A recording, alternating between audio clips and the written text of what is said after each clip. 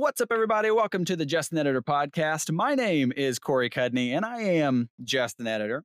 But today I have with me a award-winning, that's right, South by Southwest Adobe Editing Award-winning editor of the upcoming film R#J. We got shows like Dead of Night, documentaries, and more. He's got almost every credit you can think of on his IMDb. We got writer, editor, producer, director, you name it, he's done it. Our guest today is Nguyen. Hi, Corey. Thanks for having me. Yeah, thank you so much for coming on and everything. It really fits the bill so well about this podcast is I always want to have guests on that do either like really crazy cool stuff or just crazy stuff. And when I got the press release for R#J in and I was reading it, I was like, well, I have to do this because it's like such a cool idea and everything with the Screenlife format on there and everything like that. So I was very excited to be able to bring you on. For anybody who hasn't heard, I'm actually going to start right with R#J, the upcoming film that Lamb edited. For anybody who hasn't caught up with it, it is a modern day telling of the Romeo and Juliet story, but with the twist is you're pretty much inside of a phone. And so it's so cool. It's like I mentioned earlier, it's like in such a good way, it's a crazy aspect where I was reading it and I was like, how are they gonna do that? So Lamb, just take it from the top. I mean, how was this brought to you? What was the beginnings of it like? What was your initial reaction when this was pitched to you? You know, just everything like that. Yeah. I was brought on by producer at Basilev's production, Maj Nassif, and I'm just grateful for him to sign me onto the company. And initially, I was just doing a lot of proof of concept trailers. Hmm. They had a huge success with Searching. I don't know if you've seen that movie yet with John Cho. Oh, I think I have heard of it. Yes. That's another like Screenlife one, right? Yeah, where it's told entirely Mhm. on a computer desktop, and Yeah. that movie surprised everyone in a good way. And so they had all these ideas of different genres with this format. And so I was doing a bunch of proof of concept trailers, and they were liking what I did and some ideas that I brought to the table with the format. And one day they were like, "Hey, Lam, we have this project that's on the top of the list of to do to get greenlit. It's a Romeo and Juliet." I was like, "Okay, classic remake, that's cool," but it's entirely told on their iPhones. I'm like, I had to pause. I'm like, "What do you mean?" Like, yeah, so we're gonna go through Romeo's perspective and Juliet's perspective strictly on the iPhones. And I was like, so are we? I had I had these random basic questions. So are we having both phones on screen vertical or something like that? Yeah. And that was kind of like the pitch. And I was so hesitant because everybody knows the story, and it's a classic story that a lot of producers and filmmakers often hesitate because you want to make sure you do it right or serve it justice, right? Hmm. And so he just set me up with the meeting. He's like, let me just set you up with the meeting with Carrie Williams, the director, and see what you think. And it's like, we just think this is the right one for you. I'm like, okay. So just set up a meeting, got in a meeting with Carrie, um, and we talked for like a whole hour, just brainstorming ideas of this format. And Carrie brought some really great ideas to it. Like first thing was he wanted to keep this cinematic. Hmm. So how do we keep this cinematic? And what Searching did really well was a lot of zooms and push-ins on the screen. They were just moving around the computer screen. And Hmm. so we would do the same with the iPhone. So we're like pretty much macro zooming in to the iPhone and using every square inch of it to make it work. And I'm like, okay, maybe this can work. So we spent about a good month doing a proof of concept for it. And I would throw, at first, there was like these comps, right? These iMessage comps, Instagram comps. And it's like, you're just reading. You're like, oh, this is going to get super boring. Hmm. Then I start to apply basic fundamental techniques to it, film techniques to it, like push-ins and dollies. And every iMessage scene, I would want it to do it a variation of it differently so it doesn't feel mundane. Yeah. And the proof of concept, when we start to use the FaceTime calls and how we're going to cut in between actors, and it started to work. And then we presented it to the producers. They loved what we did visually with it as well, and it got green lit. So that's how it got started. Wow. Yeah, that's bringing up such a good point about wanting to do Romeo and Juliet justice. It like you said, such a classic tale that everybody knows and they have the expectations going into it. So how did y'all actually film like the actors? I assume y'all were filming it with like film cameras that you then brought into, just through like the overlay over it? Yeah, so we filmed it on 6K cameras, the Black Magic, Oh, nice. those Black Magic cameras, and for this one, Carrie wanted to film it with the FaceTime calls. Both actors do at the same time, so you get the natural reactions, Oh, nice. and oftentimes in two different locations, or sometimes in the same location but two different areas, right, in the space. Yeah. And I would say that was pretty challenging because you run into a lot of technical difficulties and stuff like that. But Mhm. somehow we pulled it off and we filmed it that way throughout. Towards the end, Carrie started to feel like, because I was assembling cuts, I was assembling edits as we went through the as we went through production, Mhm. and I was like, hey, since we're able to cut in between actors, like full screen to full screen, like a normal film, a traditional film, I don't think you need to do this simultaneous if it's halting production. So the last couple scenes he would film the actors just kind of talking to the camera, with the other actors just kind of reading the script offline, Oh, off screen. I mean, yeah. and then vice versa. And so yeah, that's we kind of did it both ways, and it worked turned out well in the end. Something that I was wondering pretty much the entire movie as an editor who loves like watching things and wondering how they did it. Did you guys was there a lot of screen recording going on? Did y'all just completely reenact like rebuild, I should say, the UI like through the programs, or what was your approach to rebuilding, the UI that a phone would have? Yeah, so essentially, what they had us do is this. I spent 10 weeks doing a previs before production, a previs of the whole movie. I pretty much essentially built a digital set of the movie. Yeah. So I would do all the screen records on my phone. I had a graphics team from Russia where they would kind of redraw everything in high res because we knew we were going to finish this film in 4K. Mhm. So they would send me illustrated files of Instagram comps, iMessage comps, and stuff, and I would kind of use that as templates in the previs. Mhm. And if you see the previs, they had all these storyboards that I put in as well.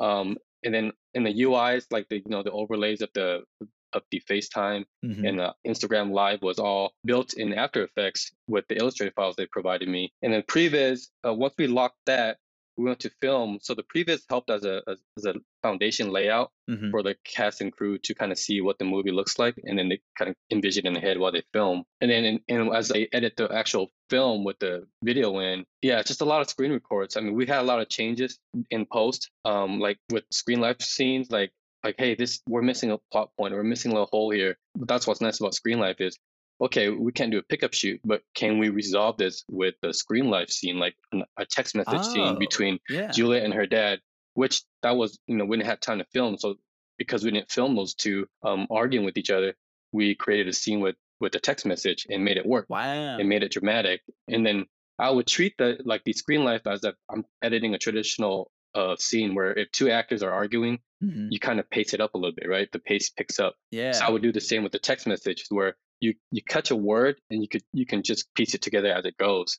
And I would quick edits through that to show the intensity of the scene. Mhm. And so all that was screen recorded. So in the picture lock version, a lot of it was very pixelated because I would screen record my phone and I would zoom in the edit and do motion to it. Yeah. And then once we picture locked the whole thing, I worked with the graphics team, and I had to commend them for the hard work because it was a lot of work to read. They redrew everything. All the text message bubbles Oh, had to be man. redrawn because every text message is long or short. The bubble size is different, Mhm. so they had to match exactly how it looked on the actual phone. So they redrew everything, reanimated everything, and then in the process, I would be like, hey, can you just throw this motion in there, like push it dolly to the right a little bit, and like it was a lot of that. So it's in a way the screen life animation part to finish off. But yeah, it was all redrawn. Everything was recreated, the UIs and everything. Yeah, because that, like I was watching it and I was like, "Man, I do not envy their job here," because it's one of those things that we've all seen this UI behave. We all know how it works, and so if it's off even just, like, a little bit, the viewer is gonna be like, "Hmm, something's up here." Yeah, yeah, absolutely. So it was a lot of QC and a lot of, yeah, it was. I would say this is definitely my hardest project. Oh, But at man. the same time, my proudest project because I felt like with the format and with the remake, we felt like we pulled it off pretty well. Hopefully, everyone sees it that way, but it seems to be on the right track. Hopefully. in the right home. So yeah. Now, did y'all have to this is such a, like, silly question. Did y'all have to get, like, permissions from, like, for example, Viacom for, like, the SpongeBob GIF? Because I saw that and I was like, "Wait, how are they throwing SpongeBob in there?" Yeah, that was tricky. We used a lot of GIFs, obviously, and then Mhm. during the edit, we're like, man, what's the copyright to all this stuff? And apparently, the lawyers and all that, they just sift through it. So those are all pretty, I guess, what do you call it? It's like public domain in some way, Yeah, where you yeah. you can use it. You can use it. And all the emojis the same thing. So we were able to use it without any restrictions. Luckily, Wow. yeah. And I was gonna ask the same thing about the music because the movie works so well because, like, yes, it's, a recreation of Shakespeare, so there's, like, a ton of dialogue in it, but there's really not, when you think about it, that much dialogue in it, and y'all do such a great job of conveying emotion and the pacing of the story and everything through the use of music. Like, how important was the music, like, these specific tracks to you, and the director and the producers and everything? Did y'all have to use like temp tracks, or were these always the tracks that y'all wanted to use? Like, how did that go? Yeah, it's interesting. The music, well, I would say what 70% of the movie was songs Hmm. that Carrie really selected through those, and he picked a huge great number of songs to use, and I think that's what pulled me also this project was the diversity of the story, the diversity of the cast. Yeah. And I was like, when I read the script, I'm like, wow, this is going to be a different remake. This is totally not everyone had a version like this, Hmm. and especially in a modern way. So the music was great to show the diversity of both families too, and also the characters and how they feel. And so you're right. Actually, I didn't think about that. Yeah, there's not a lot of dialogue because we used a lot of songs to convey our emotions that we needed Hmm. of how our actors are feeling. And so yeah, Carrie, it was all used in the edit, all the songs, and then luckily with Picture Lock, we had to change a couple songs only, but majority of it we were able to license and use. Hmm. If you notice, the first half of the movie is mostly songs, and then once it Hmm. gets serious and more real, the composer comes in, and then in the score, I used some temp tracks to try and get the right feel, right? And that's also hard because you often fall in love with it, right? And Yeah. and, and so we brought it to the composer, and we're like, hey, can you just replicate that or do better than that? And our composer, his name is Rene Bascio. I hope I pronounced it right, but he was like, "Oh man, that's a tough task to do." And Rene did such an exceptional job, and I think he did way better than what we expected in terms of the temp tracks that we used in. So yeah, that's how that went. Well, like I mentioned at the beginning, it is the South by Southwest Adobe Editing Award. So to kind of spin off of that, what kind of drove y'all's decision to keep it in like the Creative Cloud format using Premiere and After Effects and, like you mentioned earlier, Illustrator and stuff? What was the kind of determining factors, I guess, to want to cut this using Adobe? Yeah, I think because of so much, it's so graphics heavy, Hmm. and a lot of it was done in After Effects because you can push in a lot of files in After Effects, but keep the text kind of like sharp and clean. Hmm. And because there was a lot of graphics movement, and Premiere links After Effects, the comps from After Effects into Premiere really seamlessly. So any changes I can make in After Effects, it'll just update in the Premiere edit sequence. And same thing with the Illustrator files. So I think it's just the whole Adobe suite, how the dynamic linking system communicates so well with each other that we use Adobe Premiere. And also I'm really comfortable with Premiere the last 5 6 years on my projects that I've done. So that was a choice. Nice. Yeah, that was I was wondering, when I saw the award and everything, I was like, "Oh, man, I wonder how helpful the dynamic linking system specifically is for that." Me and my boss here in Austin use that almost all the time. He'll just send me an updated AE project, and it's like, "Okay, cool. I can just, replace the old one," and it's super seamless. I love it. Yeah, absolutely. And nice with Adobe Premiere and After Effects because if you like, some of the Screenlife scenes, I have to move a lot of things like 5 layers at once.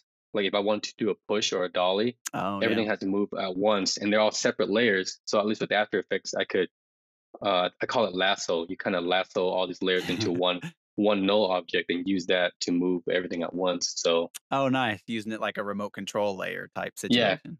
yeah, Oh, that's yeah. awesome. So I noticed your last year, you have on your IMDb that you did the Dead of Night, which is also a Screen Life thing, correct? Yeah, because it's a Snapchat original, so it was obviously told entirely through the phone as well. But Hmm. this is more, I wouldn't say simplified. I mean, comparing the two, Romeo and Juliet was obviously more challenging because we're pushed in to the scenes. But with the Dead of Night, we're staying vertical because you're watching the show on your phone, Hmm. like if it's an actual phone of the character. So we're staying vertical all the way through. So that had its own challenges in terms of pacing as well and timing because how do you train your eye to focus on certain things while you see the whole phone? At least with Romeo and Juliet, we could just focus on a section Hmm. without being distracted to seeing what else is on the phone, you know? Yeah. So yeah, Dead of Night was definitely a fun project, but it was also challenging in its own way as well. Yeah, that's what I was about to ask. Like, was it coming into our hashtag J, was it like a completely different ball game? Or were you like, no, I got this. I've already done one Screen Life thing. Like I'm totally there. Or was it like a whole new set of issues to deal with? No, I think I was presented to work on both projects almost at the same time. So I did Romeo and Juliet first, Oh, and then towards the end of the finishing of Romeo and Juliet, Dead and Night came along. They had this crazy 6 week deadline, oh geez. and they needed me on to work on the episodes, and I was like, okay, sure. And so yeah, working with Romeo and Juliet helped a lot, but I think with that experience because of Dead of Night was all just on a vertical screen where I didn't have to do much. I didn't have to do any like technical movements or anything like that. Oh It was yeah. just you're just watching the phone. But Hmm. the only challenge is how to keep the edits interesting and keep going, Yeah. because you're looking at one vertical screen the whole time. So yeah. Was that kind of mind blowing for you as like, movies are awesome and amazing and everything, but like Snapchat has such a market penetration like that's just unreal. So was that crazy to see that go out into the open and you're like, "Oh man, this is like on everybody's Snapchat right now." Yeah, it was crazy. I had some friends and stuff that would text me, "Hey, that was awesome." It's so different, the Dead of Night, because Snapchat has a time limit for each episode. At least with Romeo and Oh, Juliet, we can take our time with our scenes yeah. and flesh it out. But Snapchat's like, you got 4.5 minutes to tell this episode. Like, okay. So like the text messages, everything kind of speeds up a little bit more in an unnatural way. Mhm. But I guess the audience accepts that, and you kind of jump in time, and then you just flip through these apps as you work through the show. So yeah, Mhm. I thought that was pretty interesting that everyone got to see it on their phones, and because it feels like you're watching it through the character's phone, which is neat. Yeah, it's like a cool like little immersion thing on there. Yeah, yeah. So how crazy is it to go from Romeo and Juliet, Dead of Night, both Screen Life, and then I'm also seeing that this year you have coming out a documentary, The Courage to Run with Chip Gaines and Gabe Grunwald. So is that like totally different? Like for you as the editor, are you having to get in a total different mindset for these two very social movies versus this one, which is I imagine going to be a more straightforward story through a documentary lens? Yeah, yeah. I mean, I worked documentary for good 5 6 years when I first started. So Oh, to be honest, Screen Life is just so technically heavy mhm. because you're not just editing the story, you're also doing graphics and technical work along the way. Um, and when I worked on The Courage to Run, for me, if it was like a relief, like, oh, I can just actually review footage and just edit, And Oh, but yeah. our documentary also has its own challenges because you have a lot of hours of footage to go through. You Mhm. have to sift through all the footage, handpick, select all the best stuff, and try to structure a story out of it um, in post. But yeah, it was almost like it's like riding a bicycle. When I get a chance to work on traditional film or documentary, it's like, okay, this is what I'm used to. And so Yeah. yeah.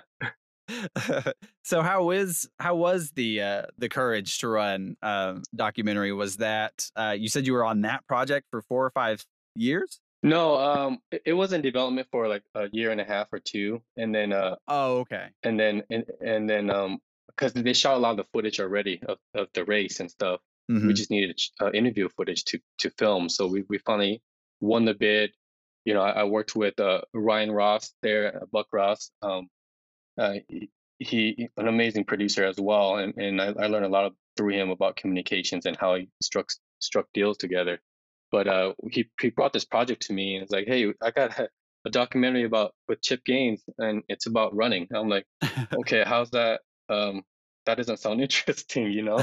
But the story had an emotional impact to it because Chip meets another runner, an athlete that inspired him Mhm, to change his life in a way, and it's a very inspiring story. So I did a proof of concept trailer for that as well to help win the bid, and we won it. And then they went to film the interviews, and we were able to bring Rick Ramage, which I hope I get a chance to talk to you about later because that's how I started my career was through him, an mhm, exceptional screenwriter over the years, and uh, he was nice enough to be involved with this project and help structure the outline of the story with the footage that we have. mhm, And I want to mention another wonderful producer, Shannon Umitani, who we were able to get her involved with this project as well.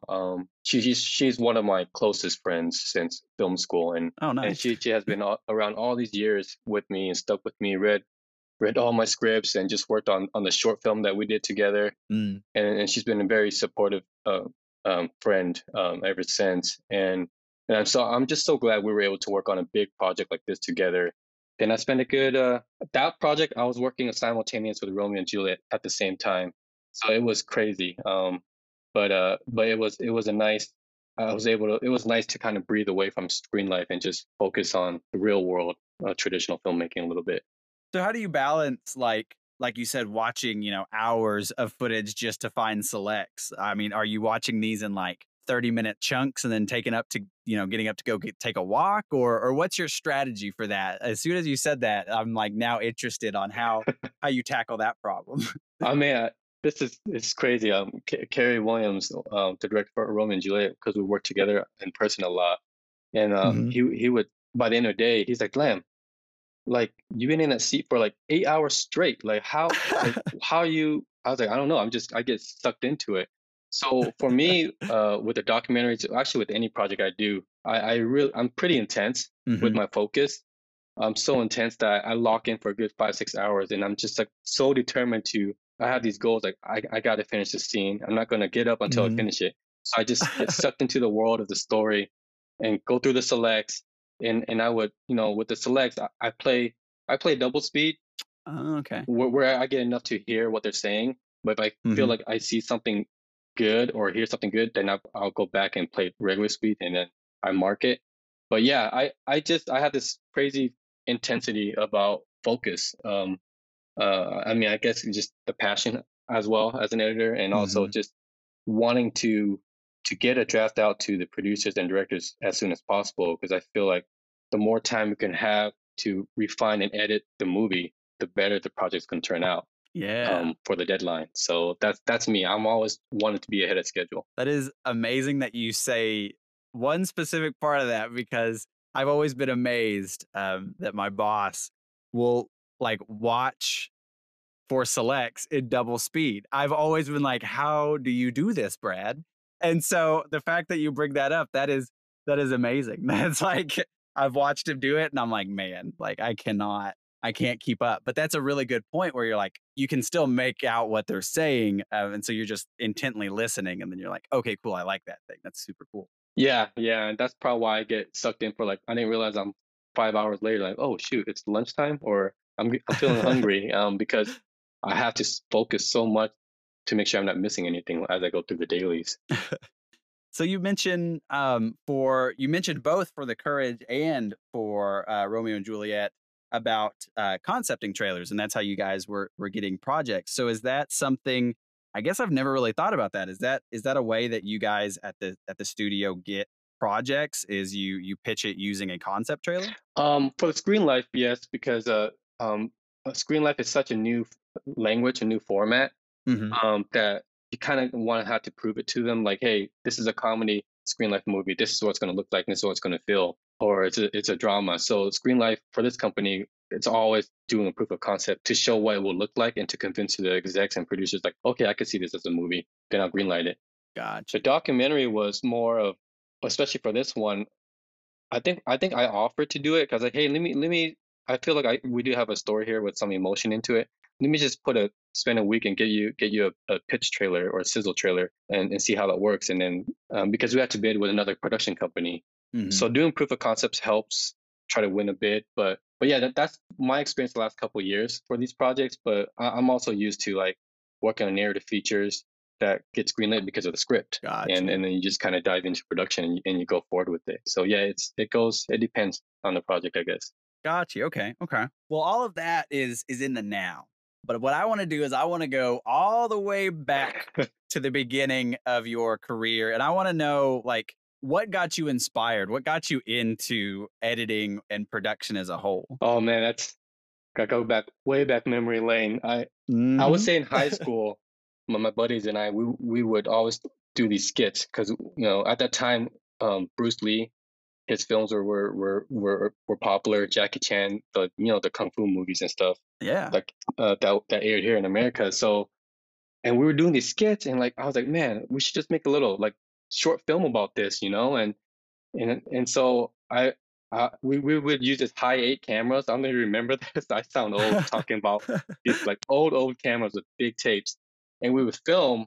And I'm like, okay, how the heck am I going to edit this? Edit this? And so I went to this news and journalism department at the high school, and I was like, hey, do you have like an editing machine where I can just edit something? And he showed me this. I remember walking in and this. It was just two VHS decks and a monitor and two monitors attached to each VHS. And like, yeah, so you have a blank VHS? I'm like, no. It's like, oh, here, you could use one of ours. And it's like, this is how you do it. So it was tape to tape edit. If you Nice. remember that, it's analog editing. So I was pressing play and record at one end, and I keep going through it, and it's pretty much hard cuts throughout. Hmm. And then so I thought that was fun, and then we would make these little stupid silly short films, and friends loved it, but it was like so cheesy. But the process was fun for me. Yeah. And I was like, oh, that was really fun. But I never thought about filmmaking until I got into to college because I went to University of Denver for a business program, which is what they were known for. And I was doing well in business, but I wasn't feeling it. I wasn't passionate about anything. It's like I need to find something I need to be passionate about. And I went through all these different degrees and courses with different areas, and I landed on this film and communication program at the University of Denver, which I didn't know they had a film program. I'm like, huh. This brought me back to my high school days. I'm like, what if I tried this for real? Yeah, so I went to the film program, and it was the second quarter, and the beginners class was done. But I wanted to sign up, and the professor, her name was Sheila Schroeder. First, I really want to give her a shout out as well for giving me the chance in this moment that really helped me learn the ropes. Hmm. But she was like, you know what, I'll sign you up into my advanced screenwriting class. And I was like, advanced? I mean, I still need to learn the basics, right? But so she just threw me into the advanced screenwriting class, and then Oh my god. yeah, and then she just gave me this chance, and that class was also a production class as well, where you team up with three other students on a script, and Hmm. then you choose your roles. And then somehow they selected me to be a director on the student short. But I was like, okay, I'll do direct. But as a team, you kind of direct it together anyways as a student when you work on these Yeah. projects. But at that time, I remember watching Memento Nice. Yeah. that just kind of screened through Sundance, and I remember watching that, and I was like, that edit was freaking amazing because to tell a story backwards, and I watched that movie like probably 5 or 8 times because I was just so amazed at the attention to detail to tell a story backwards, but also moving the story forward at the same time. And I was like, Hmm. that is some cool editing. And so after the student short, it was just doing classes for a while and just like learning other programs. And I remember going to when we started editing that student short, I was ready to do analog tape to tape edits, right? Because we were shooting mini DVs. So I didn't know there was a non-linear program, and they presented to me this program called Media 100, which is the first non-linear edit program that I've ever seen. I'm like, this is Oh freaking wow. amazing. I can move these clips and cut this, and I don't have to like record and press and play. And like it was so fast, and I was able to pick it up pretty quick. and then I got introduced to Final Cut Pro, the first versions of it. Hmm. That's when I start to be very interested in editing, but I didn't think that would be an editor as my profession because I wanted to be in the film business. I wanted to get my foot somewhere in the film business still. I was still a student, you know, and Gotcha. Yeah. I watched the movie Stigmata at the time, which was the #1 movie in America, and it was an article on the Denver Classified. I was born and raised in Denver, so Hmm. it was an article highlighting Rick Ramage, who wrote this movie and became #1, and he was Denver based. I was like, whoa, so cool! And it's like he's opening a Denver production company here in Denver. I'm like, and I tore that page out. I still have that page to this day. Oh, I was like, I'm wow. gonna find this company. I'm gonna find this guy. I'm gonna try to get my foot into in the door that way. It took a lot of Hmm. calls, a lot of phone calls where I finally got in with the professor that helped me to call in, and they set me up with with an interview, and then that got me an internship. So they were filming Ichabod, the Legend of Sleepy Hollow, a musical Hmm. for kids at the time, and Rick wrote it, and he's debuting as a director on that project. But I came in as a PA on the set, and I was ecstatic. I was like, I can't believe I'm on a movie set because I remember watching so many movies, and I'm like, how is it like to be on a set? And I'm on an actual movie set, but I was just doing PA work. I was taking out the trash, coffee, all the gritty work, right? But Yeah. I was just ecstatic to be on a set. And I remember watching from afar when they're filming scenes. I'm like, dang, that editor is so lucky. He gets to put that scene together. It's just cool to see the action come to life with the actors. So when the production wrapped, I was still an intern there for another month. So I would be assistant editing, the behind the scenes editor at the time. Oh, okay. And I remember working in the corner hallway, uh, just assembling footage for the editor for the behind the scenes footage. And I remember Rick walking behind me, watching from behind because it was a glossy monitor, so I could see his reflection. Hmm. And I was nervous, and I would just work really fast, just stay busy. He leaves, and he comes back with two other producers. Like, Len, we need to talk to you. And I thought I was in trouble. I thought, okay, this is Oh. probably the end of my internship. It's like, you know how to use that software? I'm like, yeah, I do. And Rick would ask, so it seems like you know to use it, how to use it really well. I'm like, yeah, I pretty much just edited my student short on this. So okay, well, if Rick had a few scenes that he'd like you to put together, can you put it together? I'm like, yeah. I was just like surprised. I was like, yeah, sure. All right, so let's turn that computer off, haul it back to my office. And literally an hour later, I'm in his office. He presents me a pages of scenes like, hey, Lam, put this together and then get back to me. And I worked really fast, like an hour later, put the scene together, present it to him. He's like, this is what I was looking for. I'm like, okay, because he's working with another editor and he was struggling to find some sort of rhythm, Hmm. and I somehow he just loved my storytelling instincts, I guess, and that's then I took that opportunity and I just embraced it and I worked my butt off on that movie. So I was an intern. Somehow that led to become an editor for that movie, and that really spawned my editing career. So I'm grateful for Rick Ramage. I mean, for a new guy coming in to give me this opportunity, and I was really nervous around him because he's this acclaimed screenwriter. #1 movie with Stigmata and just sold a bunch of other scripts with big time directors, right? Hmm. And so I got to overshadow him throughout the years, um, screenwriting, and to see how he structures story and scenes together.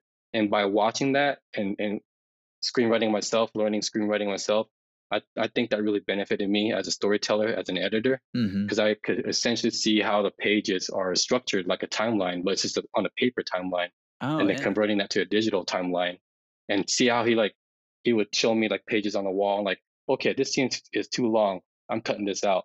I kind of applied that with editing when I realized in a sequence, if a scene looks too long in an overall aspect, like that scene is probably too long, and it was, then I would trim it down and make it more cohesive. Oh, And wow. so Rick Ramage, I'm grateful for him and everyone at the company that gave me this opportunity. And he's been my mentor and a wonderful friend, an amazing friend. So we're still working on stuff together, which I'm grateful for. Oh, that's awesome that y'all are still working on stuff together after all this Mm. time. That's awesome. Yeah, yeah. So how was it for your first film pretty much out of college to be a musical? Like that seems really daunting to me when you're just talking about it like that. Yeah, yeah. It was definitely I had to pick it up fast because, obviously with a musical where it's scenes where they're singing, you Mhm. have to match the music, right? You have to match the lyrics, but you also have to match the acting. And so there's like two train of thoughts. I had to pick the best take of the acting part of it and the best take of the Mhm. choreography. And a lot of times both don't go together. So you just have to kind of maneuver the edit and make it work. So that was a lot of fun because the songs were awesome, but it was also challenging to edit a musical scene. It wasn't just as simple as just putting the dialogue together. It was just the choreography. So you're pretty much doing a choreography edit, their lyrical edit, and the acting edit, and the emotional edit. And so that Oh, was man. I'm surprised that my first edit project was a project like that. I mean, but it felt I don't know. I was just in it. I was just so grateful for the opportunity. So I just took the challenge in every which way, and I didn't think twice about it. So I just kind of learned on the go.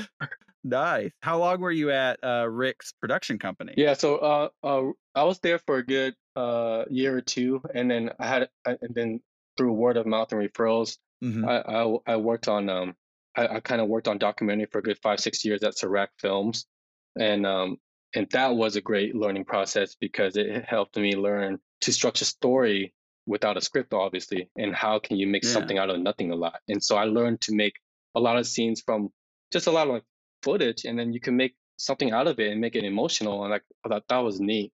So yeah, Rick's company was for a couple of years, and then everyone at the company kind of branched off, did their own thing, and Rick Gotcha. branched off, did his own thing as well.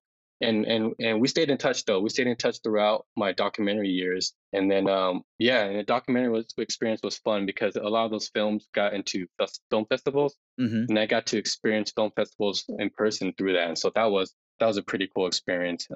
So yeah, I was there for 5 6 years, and then I got worn out. I mean, doing documentary for so long and going through so many hours of footage, you really get worn out. Yeah. So I was like exhausted, but my heart was narrative. I want to go back to narrative.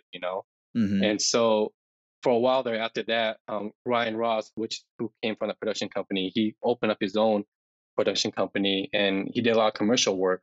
So I did a lot of commercials for a good, next 3 4 years with him. Mhm. And I'm grateful for him to keep me afloat on these projects and also keep learning as an editor, working on these other aspects with commercials, working with the ad agencies has a whole nother aspect to it as well, Mhm. to cut a story together in 30 seconds. How do you tell that? So that was a fun experience. But yeah, that's been my journey since Rick's company to production to commercials, and then I took the leap and made the move out here. Everyone's been encouraging me to move out for so long, and I was scared. I mean, because it's so competitive out here, Yeah. and I had to question myself if I was ready. And it's like, I think I'm ready. Let me give this a shot. And then yeah, I got here, and then I pretty much jumped on Romeo and Juliet shortly after, and here I am. Yeah, That's awesome. Yeah, as somebody who edited commercials for about 2.5 years, you make me feel really good about talking about that because that's, like you said, it adds like a whole new thing that, like, I never really thought about. Like you said, trying to build a narrative in 15, 30 seconds and trying to make it cohesive and like entertaining enough, I guess, for yeah, people to watch. yeah, absolutely. So how do you like you said, you moved down. And I remember in one of my previous interviews, they talked about the importance of like lining up projects. So, do you have a strategy that you employ for something like that? As far as like you said, you've got like the Courage and you've got Romeo and Juliet. Do you have like a rotating spindle, I guess, of projects that you're working on at any given time? No, I think luckily I was able to land a gig with this production company, this Screenlife production company, Boslovs, Hmm. where that kept me busy. Got you. But for when I first moved out here, I was sending out resumes. I was reaching out to all my contacts I worked with over the years, Hmm. and I was just pretty much networking as much as I can. And then I got a call back with this company, and then I just took the job and did these trailers. And yeah, and luckily since the Sundance and South by Southwest experience, I'm grateful to be acknowledged at this level for the work that I Hmm. did. And it kind of led me to the next project. So I'm hoping to sign with an agent soon that will keep me busy in that way. Yeah. There's been interest in that, and I mean, there's not much I can say about my next project, but yeah, I just signed on Mhm. with a project with Amazon Studios, so Oh, awesome. I'm excited. I'm excited for this next level. I guess I'm nervous too, but excited. Yeah, that's super cool. You mentioned networking, and that's something that I feel like so many people today, really myself included, have such an issue with. So like what tips I guess would you have on networking? Are you going to events? Are you just hitting people up on social or what's your strategy for that? Yeah, when I moved here, I signed up on Staff Me Up. Um, Oh, okay. yeah, so I Staff Me Up, and I forgot another site, but I would submit resumes through that, Mhm. and I now would look up companies, that I might be interested in to see if there's openings, and I would do cold call. I would just cold emails, send Nice. cold emails out, and just introduce myself. And a lot of times they actually come back to me. I'm like, okay, cool. But I really prepare my demo reel as Mhm. much as I can and keep that up to date, and then have my CV, my resume ready, and I just send emails and just keep applying and applying and applying, and I also reach out with all my contacts, old colleagues that I worked in the past, and they would connect me with other producers and get their tips and advice too of how to get my foot in the next door and things like that. So it's just constant. Yeah. So as far as, winding down and everything goes, I want to know, can you pick a favorite child? What is your favorite thing that you've done so far? Or like favorite moment if you can't pick a favorite child? Wow. That's oh man, that's I feel like I have a lot. Can I give you a couple two favorite moments? Yeah, sure. I'll say my first favorite moment was going back to my first experience on the Ichabod musical feature on the set. I remember because I understood what it meant to be a starving artist, right? Mhm. I was a broke college student, and I would just pay. I would pay using my credit card just to pay for parking. Oh That's how gosh. broke I was. But I was excited to be on the set because it just felt right. And I worked my butt off on the set. And I remember on the last day as we wrapped, it was bittersweet. I was sad. I was like, man, I hope I get another opportunity to work on a set again. Mhm. And I didn't think I would. And so I just cleaned up everything. I just kept working. Even they wrapped up, I kept working. And I remember that night, every crew member walked up to me and just kind of just gave me this push, like, great work, man. You're the hardest working on the set. Just want to let you know, keep it up. You will get there. Oh, that's And awesome. like, I'm getting a little emotional talking about it because it's just that every single department came up to me and just kind of kept pushing me. It's like, keep at it, keep working hard, you will get there. And the last person was Rick Ramage, and I was busy just cleaning up, and I didn't think he was come up to me. He's like, Lamb, just want to say you're the hardest working person that I've seen on set. Everyone worked hard, but you're the hardest. Keep at it. I hope you still. I'll see you at the company for the internship. And obviously, from what happened there since then. But that was the Mhm. biggest moment for me because it just kind of gave me the belief that maybe I can do this. I'll just stick it through. Man. Um, my biggest moment would be when Carrie called me on Friday the 13th to tell me about how the film got into Sundance, because I've always dreamed of being at Sundance and South by Southwest and never thought I'd be a part of it. So when he told me that, I everything slowed down for like a good hour. I just was on this high. I was on this high literally for like a week. I couldn't believe it. I'm like, we're actually in freaking Sundance. I can't believe this. And then Sundance, the experience was so amazing because uh, uh, I mean, Adobe reached out to me to do this editors panel. Then I had these a lot of these magazines and publishers wanted to talk to me because of the film and the format and how I did it. Mhm. And so I was it kind of encapsulated all 17 years of my experience. Like, I'm finally getting acknowledged for my hard work, and that was a precious moment. And then the South by Southwest experience was a whole nother level. I mean, to be at most festivals, I'm like this. I'm just ecstatic. Yeah. But when the production manager called me one night and was like, "Hey, Lam, can you jump on a call in 10 minutes with Carrie and the festival director?" I'm like, "Oh, okay, sure." And I wasn't sure what it was. I had an inkling, like maybe it's like an audience award, maybe we won some award as a film. Mhm. And then when she told me, "Hey, we just want to congratulate you, Lam, for winning the Adobe Best Editing Award for Romeo and Juliet," and I remember in that moment Carrie was screaming through the Zoom call. He was like, "Yes, oh my gosh, man, you worked your butt off. You did this. I'm so happy for you." But while he was doing that, I was, and ironically, talking to you about this whole thing. I was flashing back through the first day at the internship Yeah. and kind of thought, just kind of went through those moments, all the ups and downs I went through to catch up to this moment. And when he finally finished, like shouting and out of celebration for me, then a tear came out of my eye because I was just so emotional. And they're like, "Oh, you have anything to say?" I'm like, "I'm just so grateful." I just said, I just, Sundance, and to be screened at Sundance and South by Southwest was an honor for me already. And I can't believe I won an award. I just never thought that would happen. Never ever thought that would happen. And she Janet Pearson, the festival director, was saying, well, I mean, not a lot of filmmakers get a chance to do this, to go back to back festivals and to win an award along the way. So you're pretty much hitting like a home run. So Romeo and Juliet right now, I would say would be my favorite child because this is what kind of set me up. And I would say um, also because of what I've learned, I really want to give a shout out to Kerry Williams. He's a very talented director and storyteller, and he really pushed me to become a better editor. I certainly learned a lot from him, and we did something really special together on this project. And I look forward to working on another one with him. Well, I honestly could not think of a nicer way to end it. That was perfect. That was awesome. And I mean, legitimately congrats. Like I mentioned at the beginning of this movie or at the beginning of the podcast, but it's like you read the synopsis and you're like, is this gonna work out? And then you watch it and you guys just had me enraptured. Like it was awesome. I thoroughly enjoyed the film. So congratulations on the award. Not only the award, but pulling it off. Like what a great movie. And everything.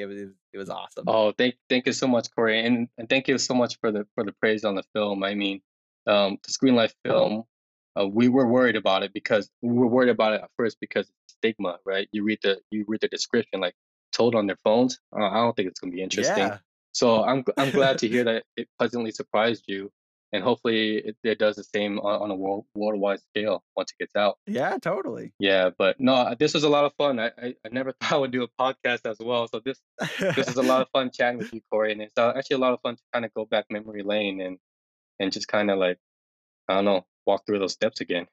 Yeah, the hour like completely flew by. Is there anywhere that you want to direct people, like a Twitter or anything like that you want people to hit you up at? Yeah, I mean, they could find me on my Twitter and Instagram is lamb t underscore Nguyen Nguyen. So yeah, they could find me through that if they want. But yeah, I mean, best of luck on your podcast, Corey. I think this is amazing that you're doing this. I think helps a lot of new filmmakers to kind of get insight from everyone else on how they work and their methods. And I'm definitely following and tuning in as well. Awesome, man. Well, thank you so much. That means the world. And if you want to be just like Lamb, you can hit us up we're on Spotify, Apple, wherever you get podcasts. We should be there. We're also on YouTube, the Just an Editor podcast. Remember, guys, feel free to subscribe. Thank you guys so much for listening, and I will see you all in the edit bay.